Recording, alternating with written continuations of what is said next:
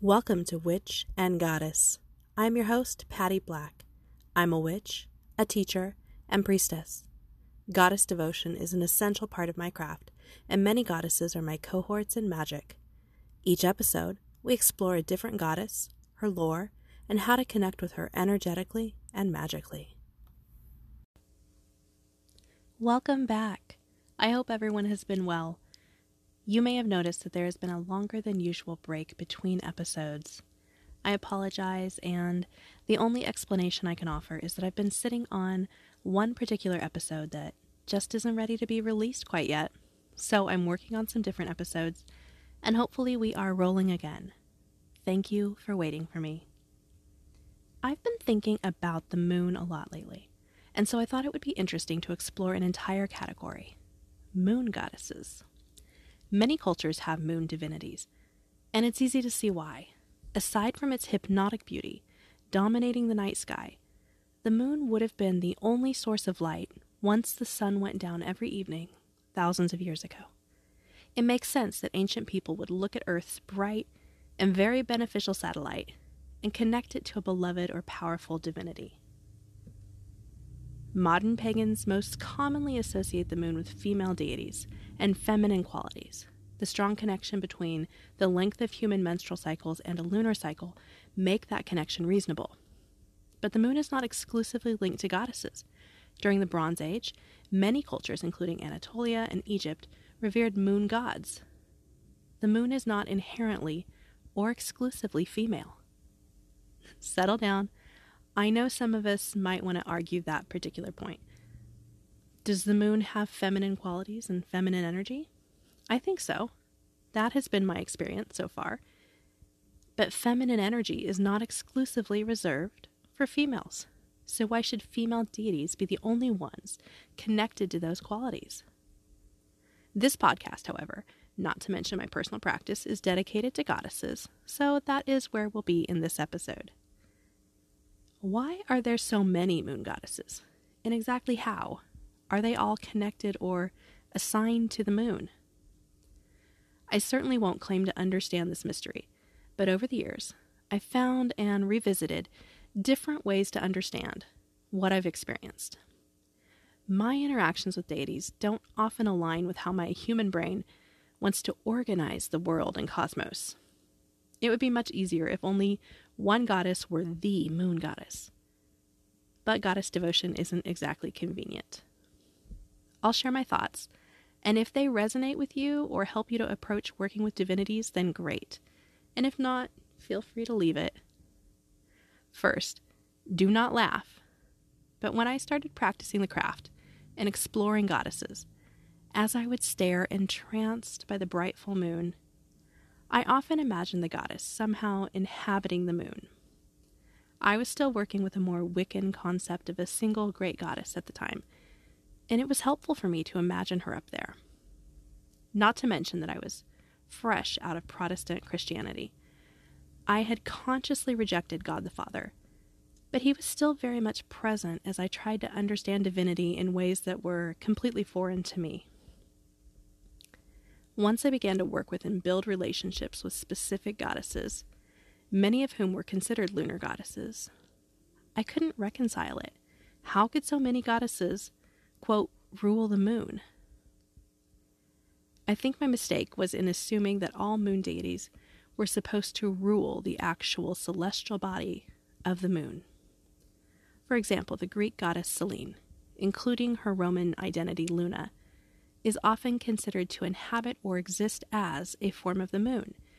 She's said to sail across the night sky, beaming her light upon us. She is the moon.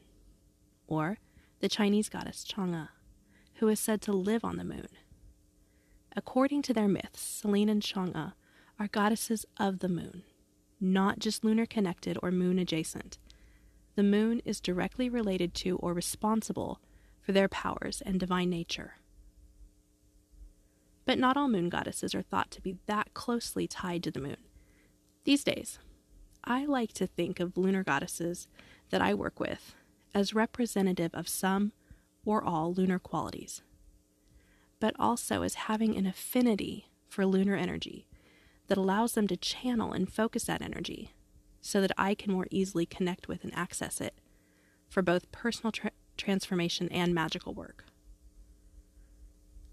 Sometimes when charging a magical object or other spell work beneath the moon, I will call upon a specific moon goddess and think of her adjusting and pointing the moon's beam right towards me, and then focusing it powerfully on my work, shining that energy right where I need it to go. Now, there are a lot of ways that a lunar goddess could be connected to the moon. She may have a strong connection to one or more classic lunar qualities, like emotions, mystery, cycles, magic, intuition, femininity. Perhaps, like Morgan Le Fay, she is a shape-shifting and liminal goddess, always moving between one form and another, connecting her to the moon's ever-shifting phases.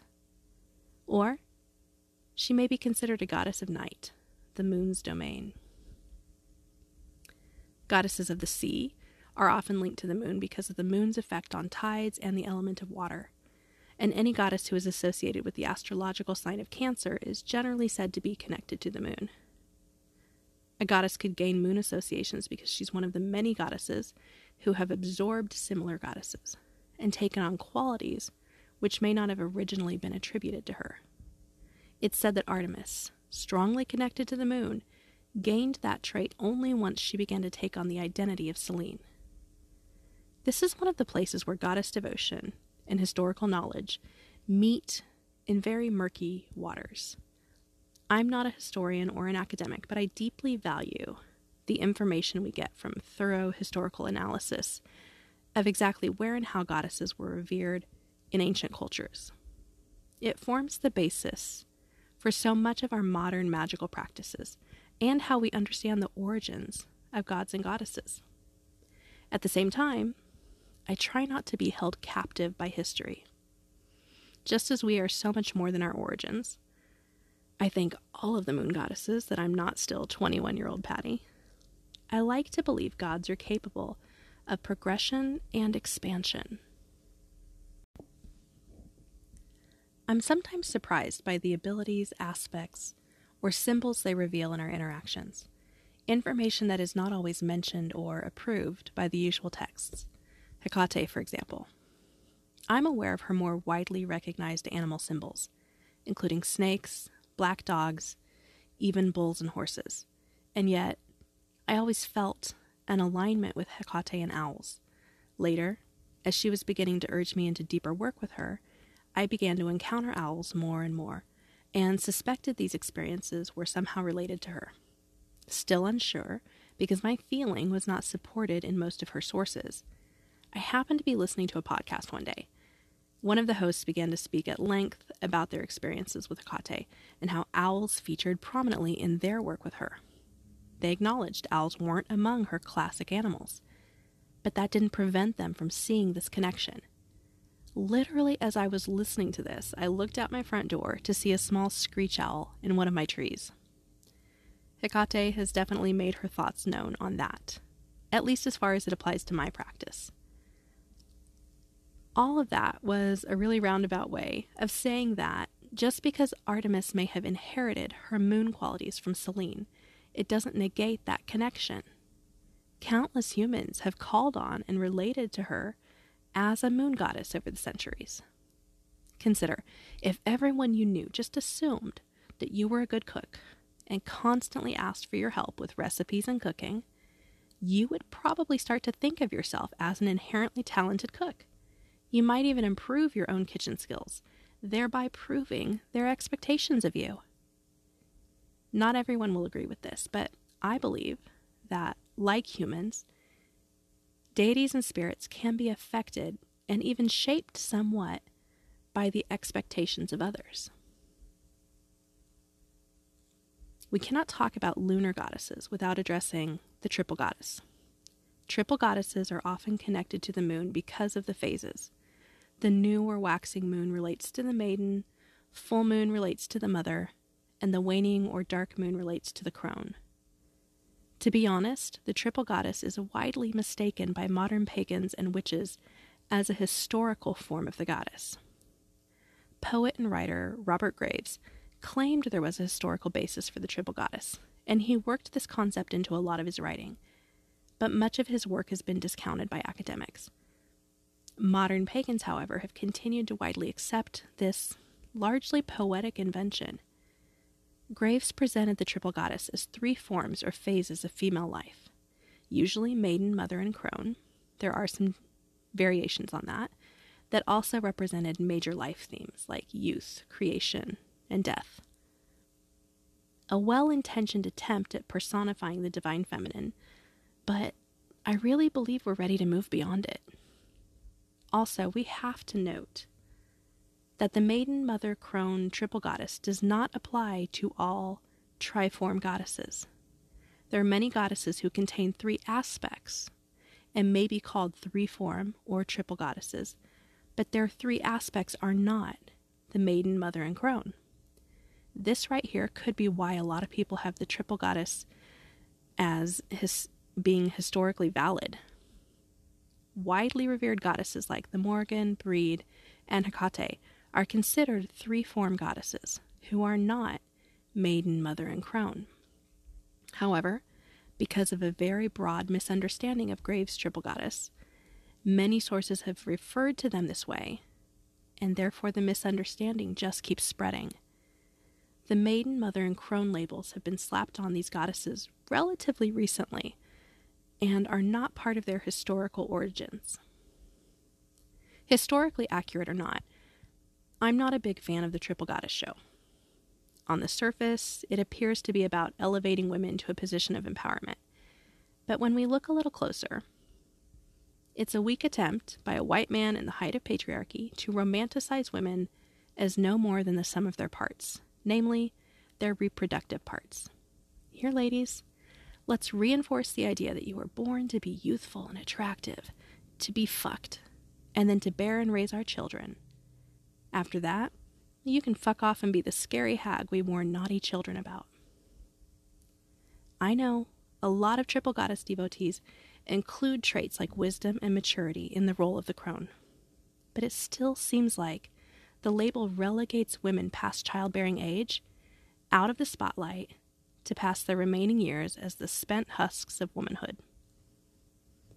Aside from the incredibly dismissive way the triple goddess idea treats older women, there's a huge issue of defining womanhood solely by the acts of reproduction and motherhood. I guess it bears repeating. Not all women get the opportunity to be mothers for a multitude of reasons. Not all women have the reproductive organs necessary to conceive and carry children.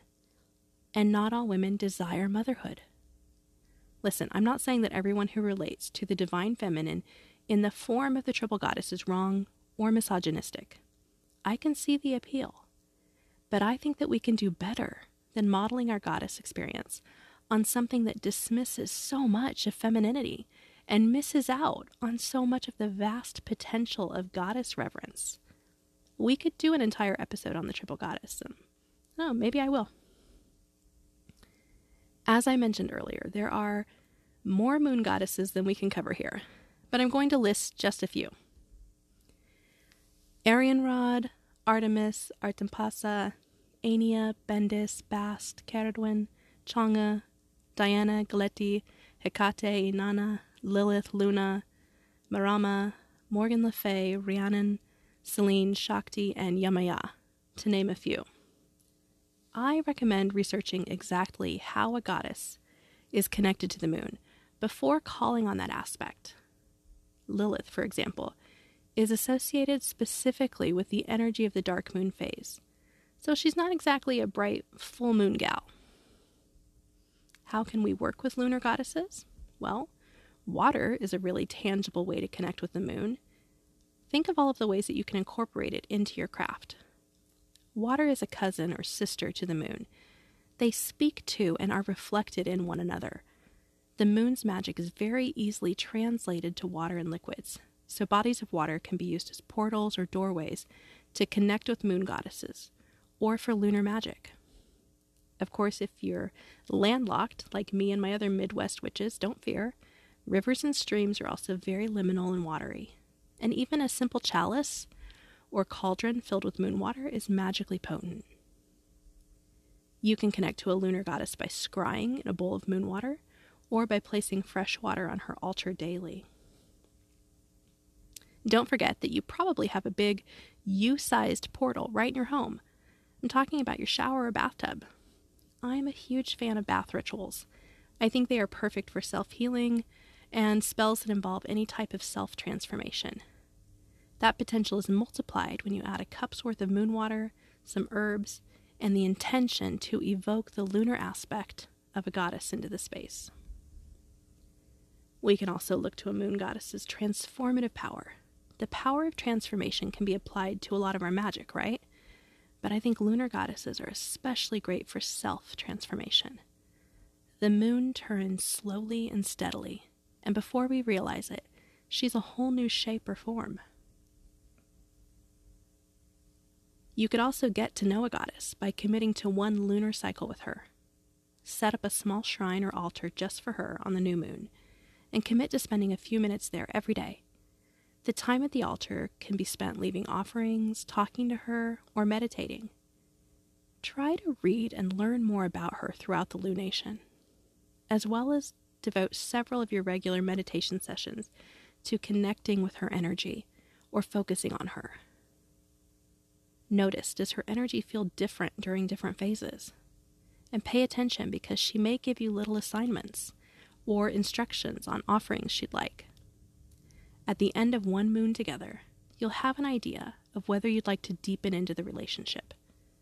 Remember, deities don't usually get offended or bothered if you decide not to pursue the relationship. You're free to walk away, and so is she. If you're intrigued by lunar goddesses and feel drawn to bring the luminous power of the moon into your craft in a more focused way, there are so many magical ways to channel that energy for personal transformation and to empower your spells. I invite you to join my online program, Lunar Witch. The course features 9 core video lessons covering the lunar cycle, the varied and powerful gifts of each moon phase, how to best use the magic of each phase in your craft and your daily life, and more, all hosted and easily accessed in a private Facebook group. Once you join, you have lifetime access to our very supportive and very magical community. You have access to the live moon rituals that I lead within the group and to all of the lessons and the bonus content. Bonus content includes extra video lessons about things like different ways to make and use moon water, increasing your psychic skills with the moon, various moon spells, instructions for different moon rituals, and more content is added regularly. It's a newer community, and I would love to get to know some of my witch and goddess people in there. If you visit blackbirdmagic.com, that's magic with a K, and click on the Lunar Witch tab, you'll find details, including the link to enroll. Witch and Goddess listeners can use coupon code WAG20, that's WAG20, to save 20% off of the course price. I'd love to hear about your favorite lunar goddesses. Connect with me at Witch and Goddess Pod on Instagram, or leave me a message through the Anchor app. Thank you for listening. May you realize the goddess within and express her without. How does she show up for you? How do you experience her? How are you called to her? You can leave voice messages with your experiences of the goddesses I have covered, or general questions and comments about the intersection of goddess work and witchcraft. It's easy to record a voice message for me by going to the Witch and Goddess page on anchor.fm. You'll see a little +sign icon with the word message.